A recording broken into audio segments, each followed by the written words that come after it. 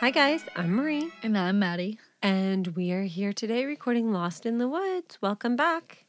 If you're not on Patreon, you probably don't know this, but I do have a little bit of a cold, so if I sound a little off today, that would be why. We were kind of mean last week with the chessboard killer. Yuck. So today we have a slightly less traumatizing story for you guys. I mean, it is still Lost in the Woods, so there will be some disturbing things, but there will be less. So enjoy. Today we are bringing you the story of Julianne Kopke. And this is a crazy story. On Christmas Eve of 1971, Julianne and her mother Maria arrived at the airport to catch their flight leaving Lima and bound for Pucallpa. The airport was in chaos. Several flights had been canceled the day before, and now there were more passengers than there were flights available. Among the passengers trying to get a seat on their flight was Werner Herzog, a filmmaker who was working on a film called Wrath of God, and he was furious that him and his crew could not get seats on the flight.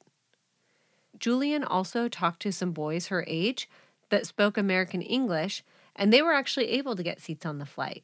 The trio actually joked about the name of the plane, which was Mateo Pumakawa, who was a national hero that had been quartered by the Spanish while fighting for Peru's independence.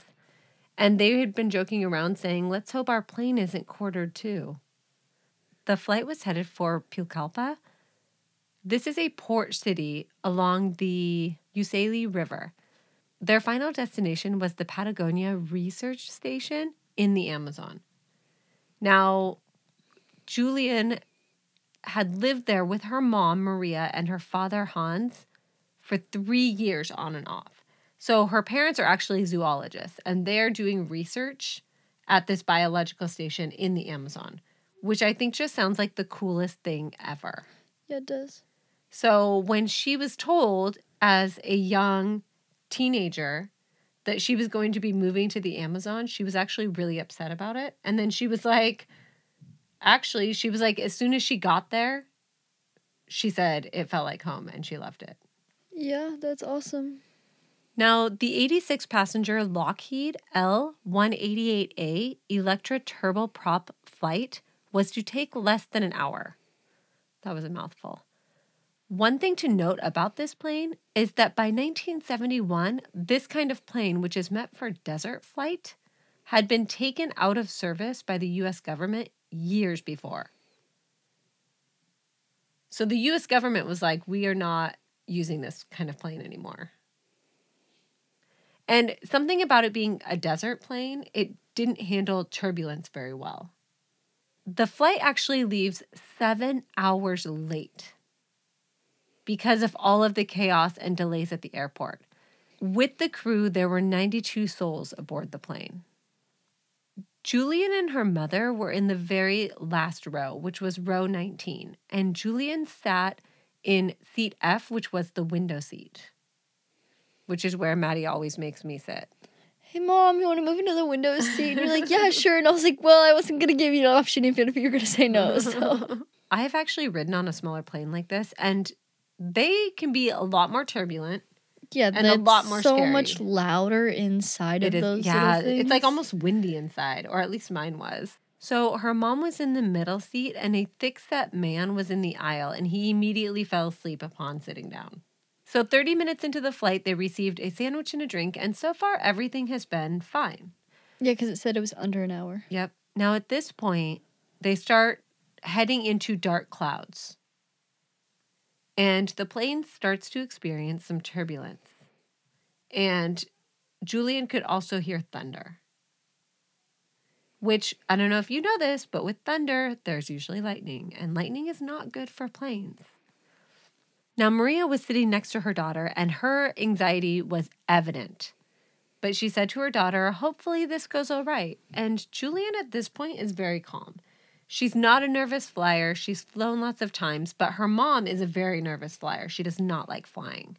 So she knows that her mom is very stressed out, but that does not alarm her because planes don't scare her at this point. She said as they flew into the storm, it went from daylight to night instantly out the window. In her book, When I Fell from the Sky, Very, very good book, by the way. I did read it.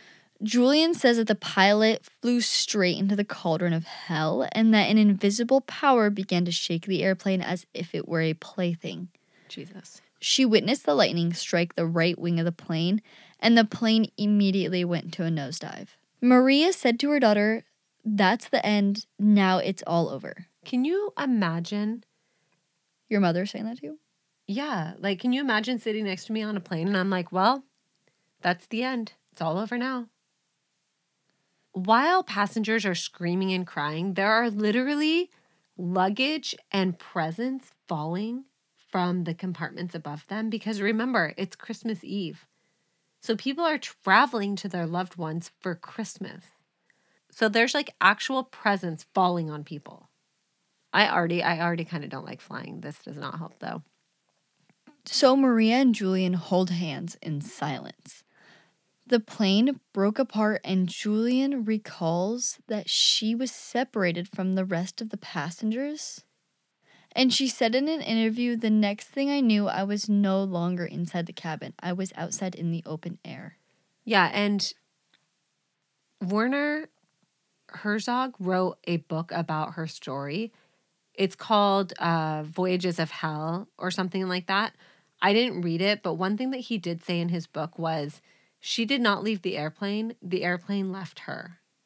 She recalls the 3-seat bench she was strapped into spinning as it hurled toward the jungle canopy. From above, the treetops resembled heads of broccoli. It was around this time that she blacked out. When she regained consciousness, she was alone. It was Christmas morning, and she was under the plane seat.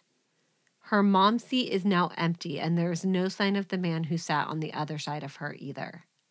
She is soaked and covered in mud. So at this point, you guys, she has fallen more than 10,000 feet from the sky. That's how far up they were when the plane broke apart. Jesus. That's almost 2 miles. We skydived from 10,000 feet. Yep. So imagine jumping out of that plane and just free falling from that distance. I actually watched a skydiving horror thing No. where this chick, they jumped out of the plane and got stuck to the bottom of the plane. And they're confused and hanging upside down and they're trying to figure out what went wrong because it's only the pilot in the plane because they were the last ones that jumped out. Oh. And he notices that her gear got caught on the landing gear of the plane as they jumped out. Oh my gosh. So they're like stuck upside down, attached to the plane. He takes out a knife and starts cutting because after like 7 minutes of hanging upside down, he realizes he can't get them unstuck and that he's going to have to cut it. And he finally cuts it. They finally break loose and they finally they lived. It didn't ruin her gear? He figured out which one he could cut without God, that would be terrifying. making her fall out. She didn't look super supported when they were dangling. Falling? Yeah. She looked like a little misplaced, but she was still... Because was it a tandem, I'm assuming? Mhm. Yeah. That's so terrifying. Now, something was definitely wrong. She couldn't stand up. She couldn't see straight. She didn't feel good. She said that she lay there curled up like an embryo. At points, she would yell for her mother, but all she heard were the sounds of the forest in return. And in her book, she describes her first sight of the jungle like a painting. She says that the jungle with the light coming in makes everything glow in different shades of green. So she has a broken collarbone, and she can feel the broken bones, but they're not actually puncturing the skin. Mm-hmm. She has a ruptured ligament in her left knee, a sprained knee. One eye was swollen shut and the other one only a slit was available to see through. She had gashes on her right shoulder and her left calf. She was missing her eyeglasses. Right, and she is very nearsighted. So being able to see in the jungle is going to be difficult for her. And she only has one sandal on. How her sandal stayed on her when she fell 10,000 feet doesn't make any sense. But onward.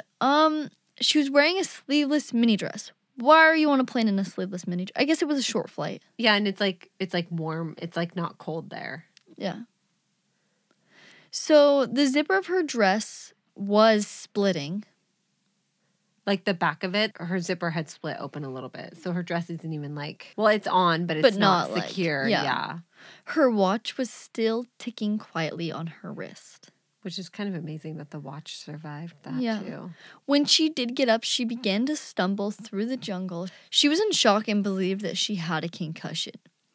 She had a small bag of sweets that she'd found on the site where she crashed, but no other food. Yeah, so she found a little bag of candy that somebody had with them on the plane. And that was the only thing around her that she could find. And she did spend a lot of time kind of wandering around her immediate area because she was really scared to leave where the bench was because she knew how easy it would be for her to get lost, especially without being able to see very well.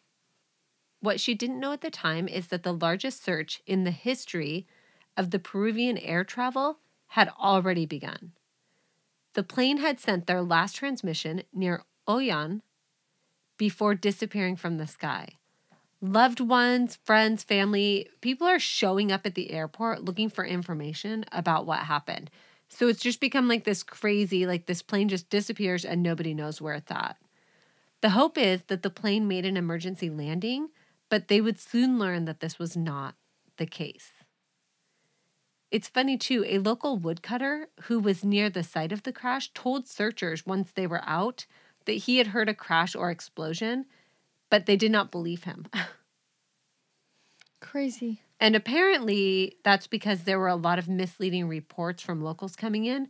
There had also been some sort of, I think they said avalanche stuff happening from the storm. And so that was creating noise that was not related to the plane crash.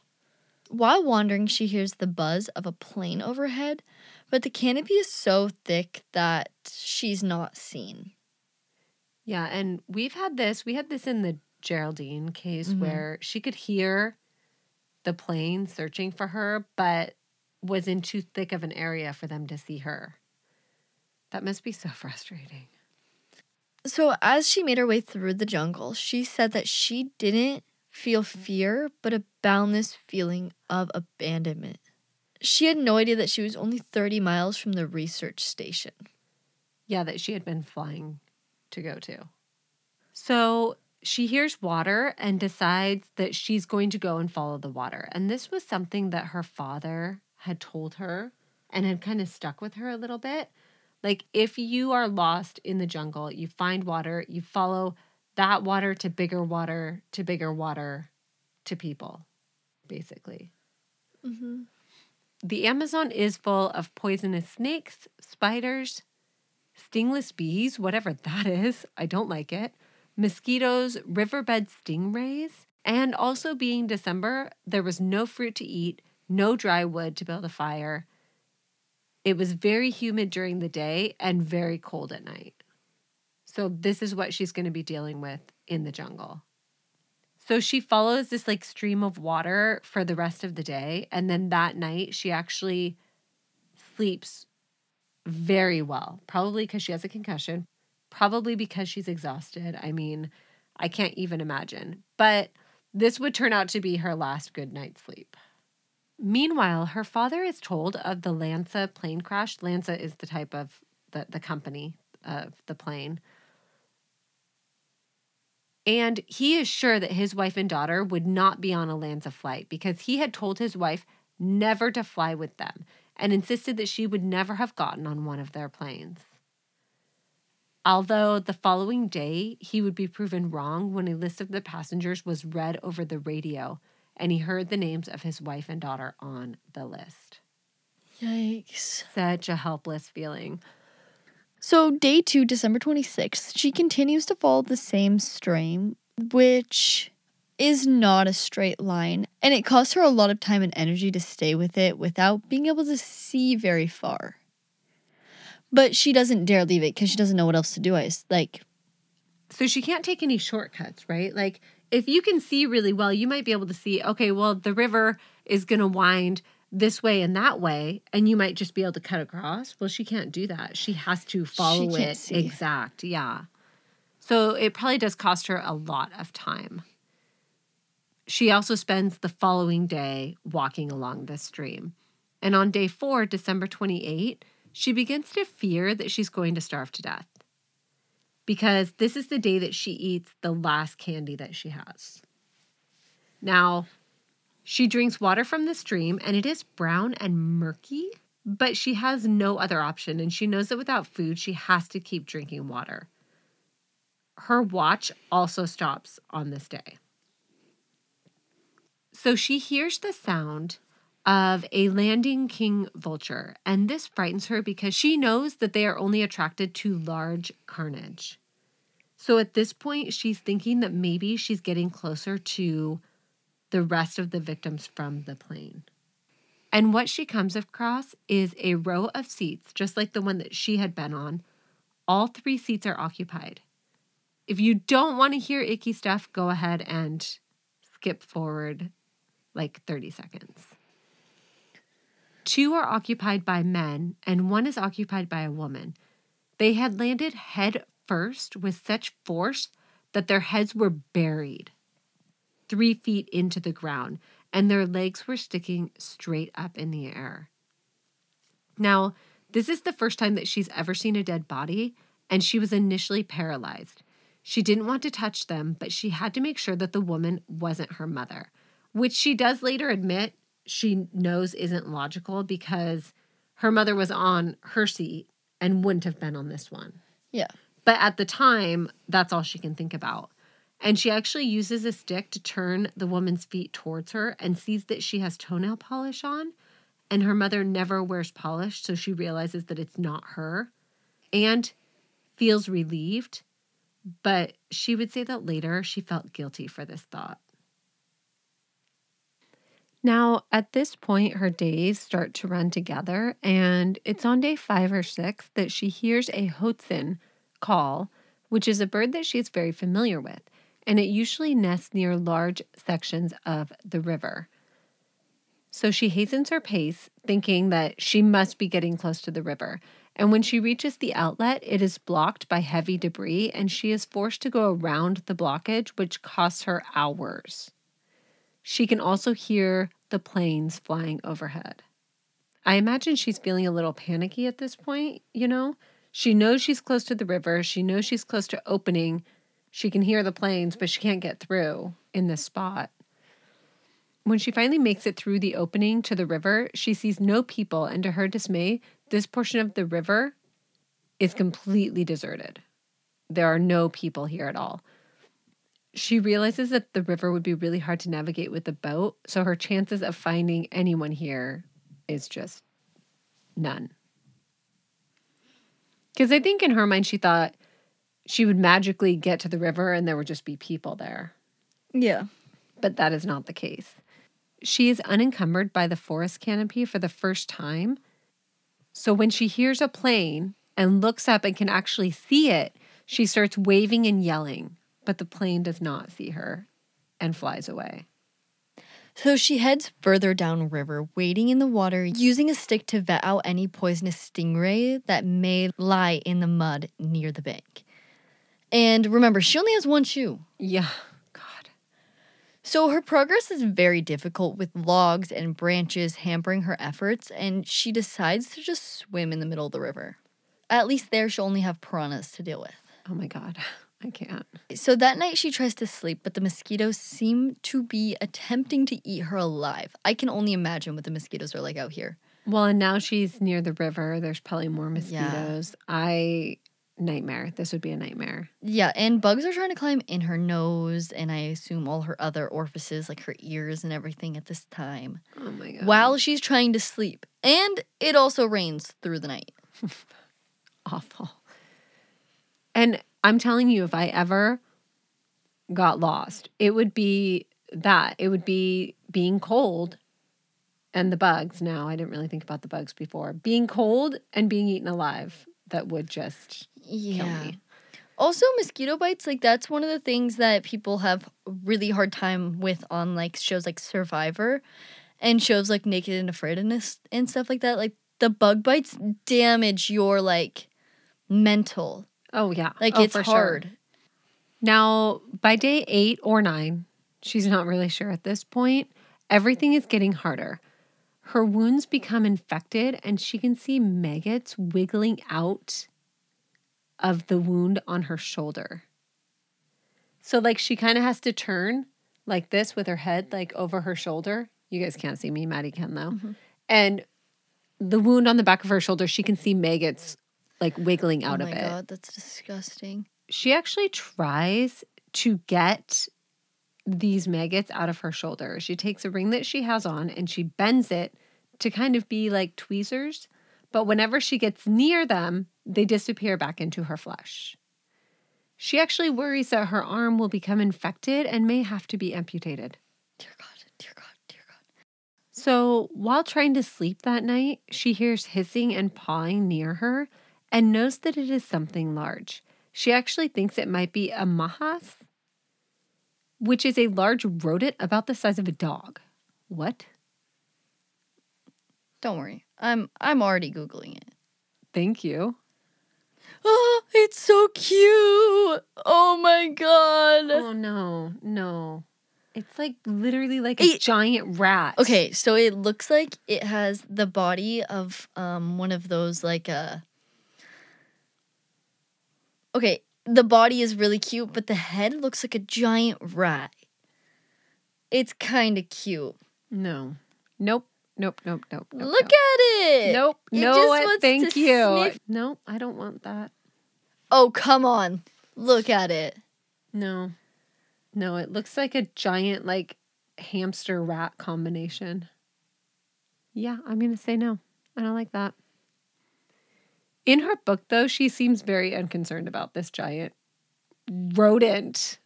The next morning, she has a terrible pain on her back and realizes that she is sunburnt. And this sunburn, which she will later learn is a second-degree burn, is peeling and bleeding. My God. So she allows herself to float downriver and struggles to avoid logs and debris. Yeah, because she doesn't really even have the energy to, like, move around stuff. She kind of just waits for herself to run into them at this point. Yeah. She encounters a crocodile while she's trying to rest on a sandbar and is forced back into the water. Damn, crocodiles are scary. Mm-hmm. So she tries to catch a frog with the intent of eating one, but she's too weak. Frogs are fast. Yeah, they are. So January 2nd, the search is officially abandoned and only family and friends remain on the ground searching. This is kind of about the time. And they have found nothing of the plane at this point. Nothing. And part of that is just the canopy is too... So thick. It's so thick. On day 10, standing is near impossible for her at this point. And she's been tricked many times by her eyes, thinking that she sees like the roof line of a house or different things. So either she's hallucinating or she's just like seeing things in the shapes because she doesn't have her glasses on. And on this day, she sees a large boat. And she actually has to go all the way to the boat and touch it before she thinks it's real because she thinks she's hallucinating. Oh my God. Near this boat, she sees a small path into the jungle. And when she follows it, she finds a small hut with a palm leaf roof, an outboard motor, and a liter of gasoline. And it takes her such a long time to get the cap off of the gasoline. But once she does, she pours it onto her open wounds. Ooh. And she does this because she wants to get the maggots out. Oh my God. Oh my God. Fuck. Now, at first, they retreat further into her skin, but eventually they do reappear. She said in her book that the maggots protruded like asparagus tips from her skin. I don't know why, but the visual of that just makes me itch. She said the pain was so intense that she could hardly stand it. She pulled about 30 maggots out before giving up and falling asleep. Now, at this point, there's no people there. This is an abandoned hut. There's nobody there. So she finds that she can't actually sleep in the hut because the ground is too uncomfortable. And she actually crawls back towards the river and kind of sleeps on a bank there. She starts thinking that maybe she should take the boat down the river, but she worries that the owner might be somewhere in the forest and would become stranded if she took it. She also doubts that with her strength, she would be able to navigate the boat at this point, too. Yeah. So day 11. By midday, there's still no sign of anyone, and it starts to pour, and she drags herself into the shelter. And once it stops raining, she knows that she must keep moving, but is unable to force herself up. She knows it could be weeks before anyone returns to the camp. She decides she must rest for one more day and plans to head back out tomorrow. She knows she's starving, but she doesn't feel any pain because 11 days, you're past. I was going to say, and she said that she never really felt any pain from any of her injuries or being hungry or anything while she was going. And that I think is just survival mode. Your body goes into survival mode and it just turns everything else off. So she tried to catch frogs, but no luck. So I assume she's just laying there, just trying to rest. Trying not to die. Yeah. So when twilight comes, she hears voices and the forest workers came into the camp. They were alarmed to find her there and recoiled at the look of her. God, can you imagine? She's covered in gasoline at this point. Well, not only that, but I heard that she didn't have any white left on her eyes. They were all red. Her blood vessels had all popped in her eyes. Well, from falling that far. Yeah, probably, or from everything else that she's been through. So she probably looks pretty terrifying. Yeah, so she tells them that she came from the crashed plane and that her name is Julian. They feed her, or try to, and she's unable to keep anything down. So the three men are Don, Carlos, and Nestor, and I would give their last names, but I really don't want to mispronounce them. And they remove the rest of her maggots from her wounds. Gross. So she asks them if all the other passengers have been rescued already. And they tell her no, that they haven't even found the plane yet, and not one survivor has been found. They say that it is as though the jungle has closed its fists around the plane, and it's gone. They also tell her that it's a miracle that they even came to the shelter that night. They rarely come to check on the boat, and when the rain started, they almost abandoned their task completely. Can you imagine? They almost didn't go. Crazy. The rain started. That was some fate type of stuff. That was some fate. That was something told them to keep going and not. Well, and they said it was one of them. So the rain started and two of them were oh, let's just not go. And he was no, let's just go. Let's just get it done. Let's go check on everything, you know. Crazy. It's crazy.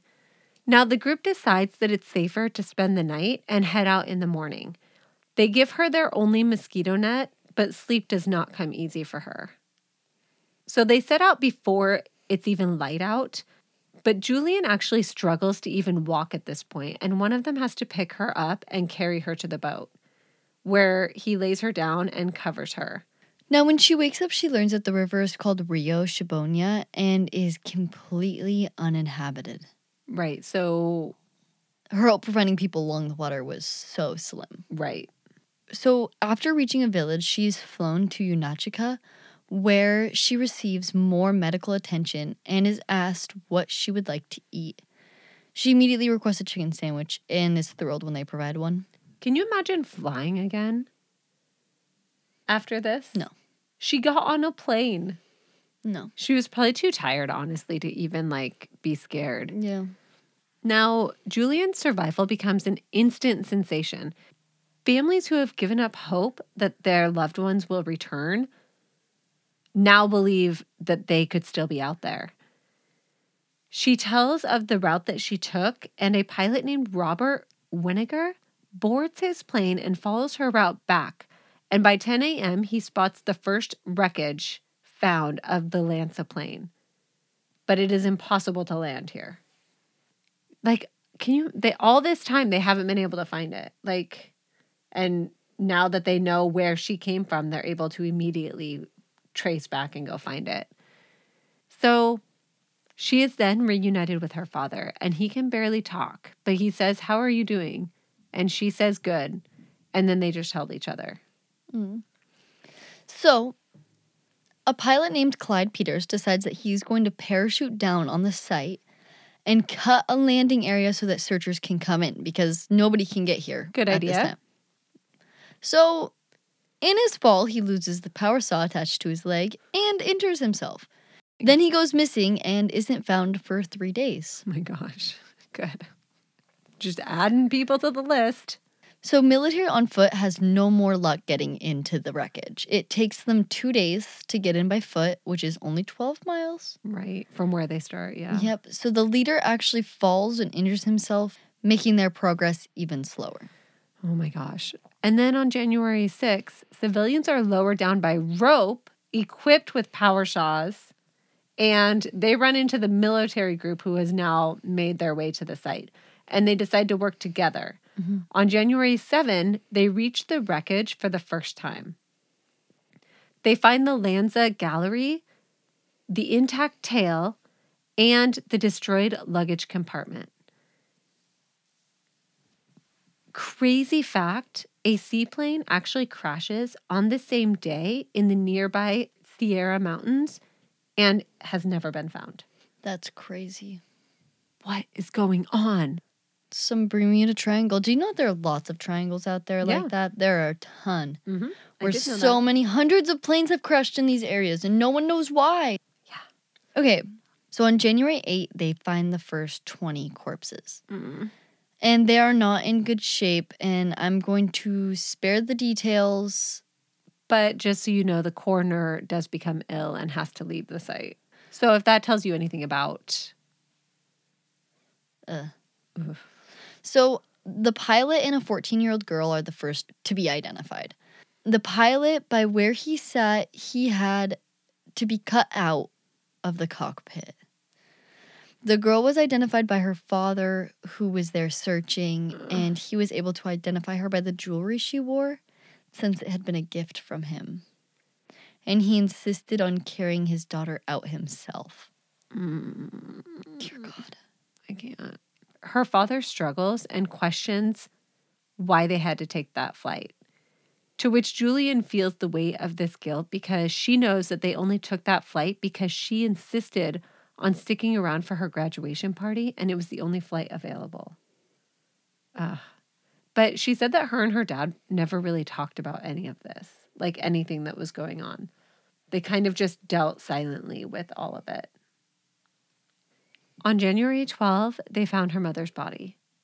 Her father actually went to identify it, but he said he wasn't sure at first since her head was missing.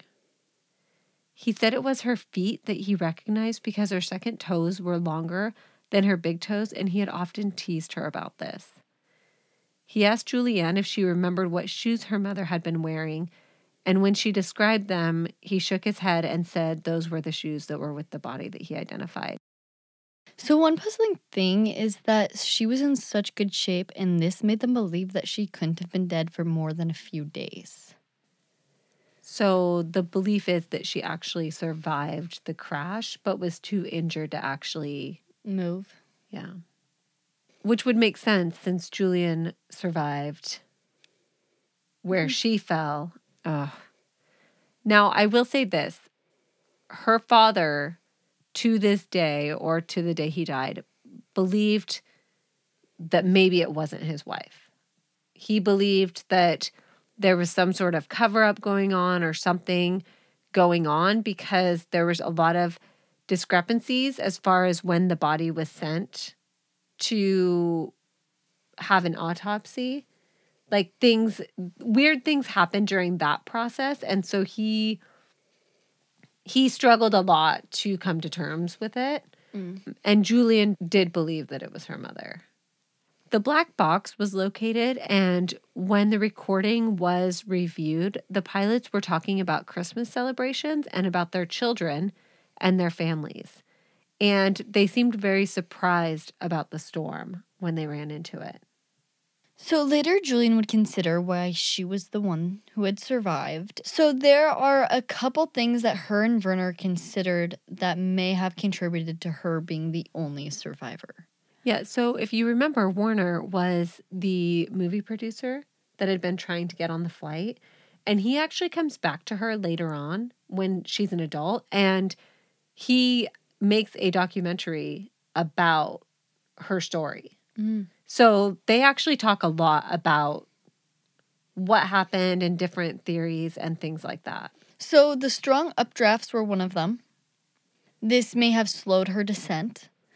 And the searchers had found one well-preserved seat bench in the jungle, and it was under a tangle of lianas, which could have cushioned her fall.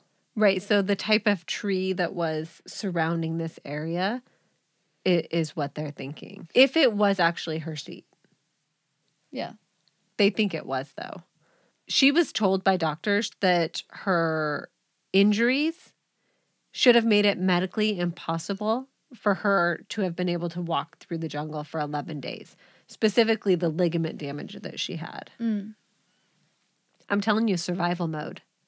Okay, so during her journey through the jungle, she promised herself that if she survived, that she would devote her life to a meaningful cause that served nature and humanity. Julian moved to Germany and earned her PhD in biology and became an eminent zoologist. But she continued to feel the draw of the jungle. So in 1981, she spends 18 months living in the station where her travels that day in 1971 should have taken her. She spent her time there researching her graduate thesis on diurnal butterflies and her doctoral dissertation on bats. Bats and butterflies? I know, right? And How diurnal fun. means that they fly during the daytime, by the way. Yeah, So not at night. there are different kinds of butterflies and moths. In case you didn't know. So she lives in Munich, where she is a retired deputy director of the Bavarian State Collection of Zoology. Crazy. Starting in the 70s, Julian and her father would lobby the government to protect the jungle from civilization. And in 2011, Patagonia was declared a private conservation area. The property, starting at 445 acres, would be expanded to 4,000 acres. Yeah, I think it's amazing that she has devoted her life, because she's done even more work since then too, where her and her father worked really hard to save as much as they could. They were zoologists. They were there in the jungle before. Yeah. And people ask her too, like how she can still love the jungle. How can she look at it in that way? And she actually says that the jungle caught me and saved me, and it was not its fault that I landed there. Fair enough. Now, we talked about Werner Herzog. So he wrote the book called Voyage into Hell, and I think they made a documentary out of it too, but I don't know if it was based on his book or just her story. But it's crazy because he actually contacted her and said that they might have even crossed paths the day of the flight because he was there, which is just crazy. But she did say in her book a lot that there was so much misinformation about her out there and about what happened. Like, people painted her in a crazy light. Like, there was this big, huge thing about her eating cake. What? Yeah, there were people that said that when she landed, she had a cake, or she found a cake or something like that, and she lived off of cake in the jungle. Like, I actually read that somewhere, that she survived on cake in the jungle. She found a baggie of candy, dog. Right. But she said that over and over again, the press would misreport what was said or what actually happened. That for a long time, until Werner Herzog came along, she wouldn't talk to the press. She did like some initial talking to them, and things got so skewed that she was like, nope, I'm out. And the press actually, it got so bad, they were following her everywhere that she went, that her dad actually sent her to Germany to live with her aunt and her grandma. Damn. Yeah. So that's how she ended up in Germany. And it sounded like at one point she wanted to come back, and he had written this letter to her aunt saying she needs to not come back.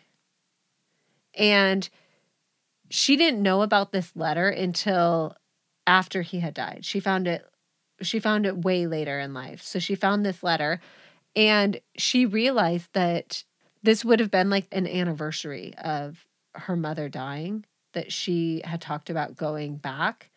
And she thought that maybe it was just too painful for him to have her there. Well, I've been talking about that with a lot of people, is that when you look similar to somebody, like, people have trouble dealing with you when you look like somebody like that. Like, you look like your mom a lot and then your mom dies. Mm-hmm. Like, people, I know a bunch of people who have trouble with that in their own lives with different people because they look similar to somebody who's passed on. And Well, and not only that, but I think that her dad knew that, it was better for her there. yeah, that she could get a better education and a better everything without being haunted by this tragedy that everybody knew about, you know? So that's the story of Julian Kopke. And I just think it's freaking amazing that she survived for 11 days, was able to basically walk out of this jungle and do great things with her life. I mean, it's crazy. I can't imagine how that would feel to be the sole survivor of something like that. Yeah, that'd be crazy. Yeah, I literally cannot even imagine. Okay, small disclaimer at the beginning of this episode. We do pronounce it Julian, but it might be Julianne. It's spelled a little odd, though. Either way, we are sorry, and we do call her Julian the entire time. Yes, apologies. Okay, so thank you so much, everybody, for coming and listening. We're going to head over to our bunker talk and talk a little more about this case. If you are not a Patreon, you should consider signing up. It's lots of fun. There's lots of bonus materials on there, lots of bonus episodes if you need more to listen to or more to watch. We have lots of videos on there as well. So come and support us over there. Okay, and we have some new Patreons this week. We have Lisa Frazier. Hi, Lisa. We have Taylor K. Hi, Taylor. Welcome to Patreon. And Sierra Williams? Sierra? Hopefully I am saying that right. Thank you so much for supporting us. We really, really appreciate you guys, and we couldn't do it without you.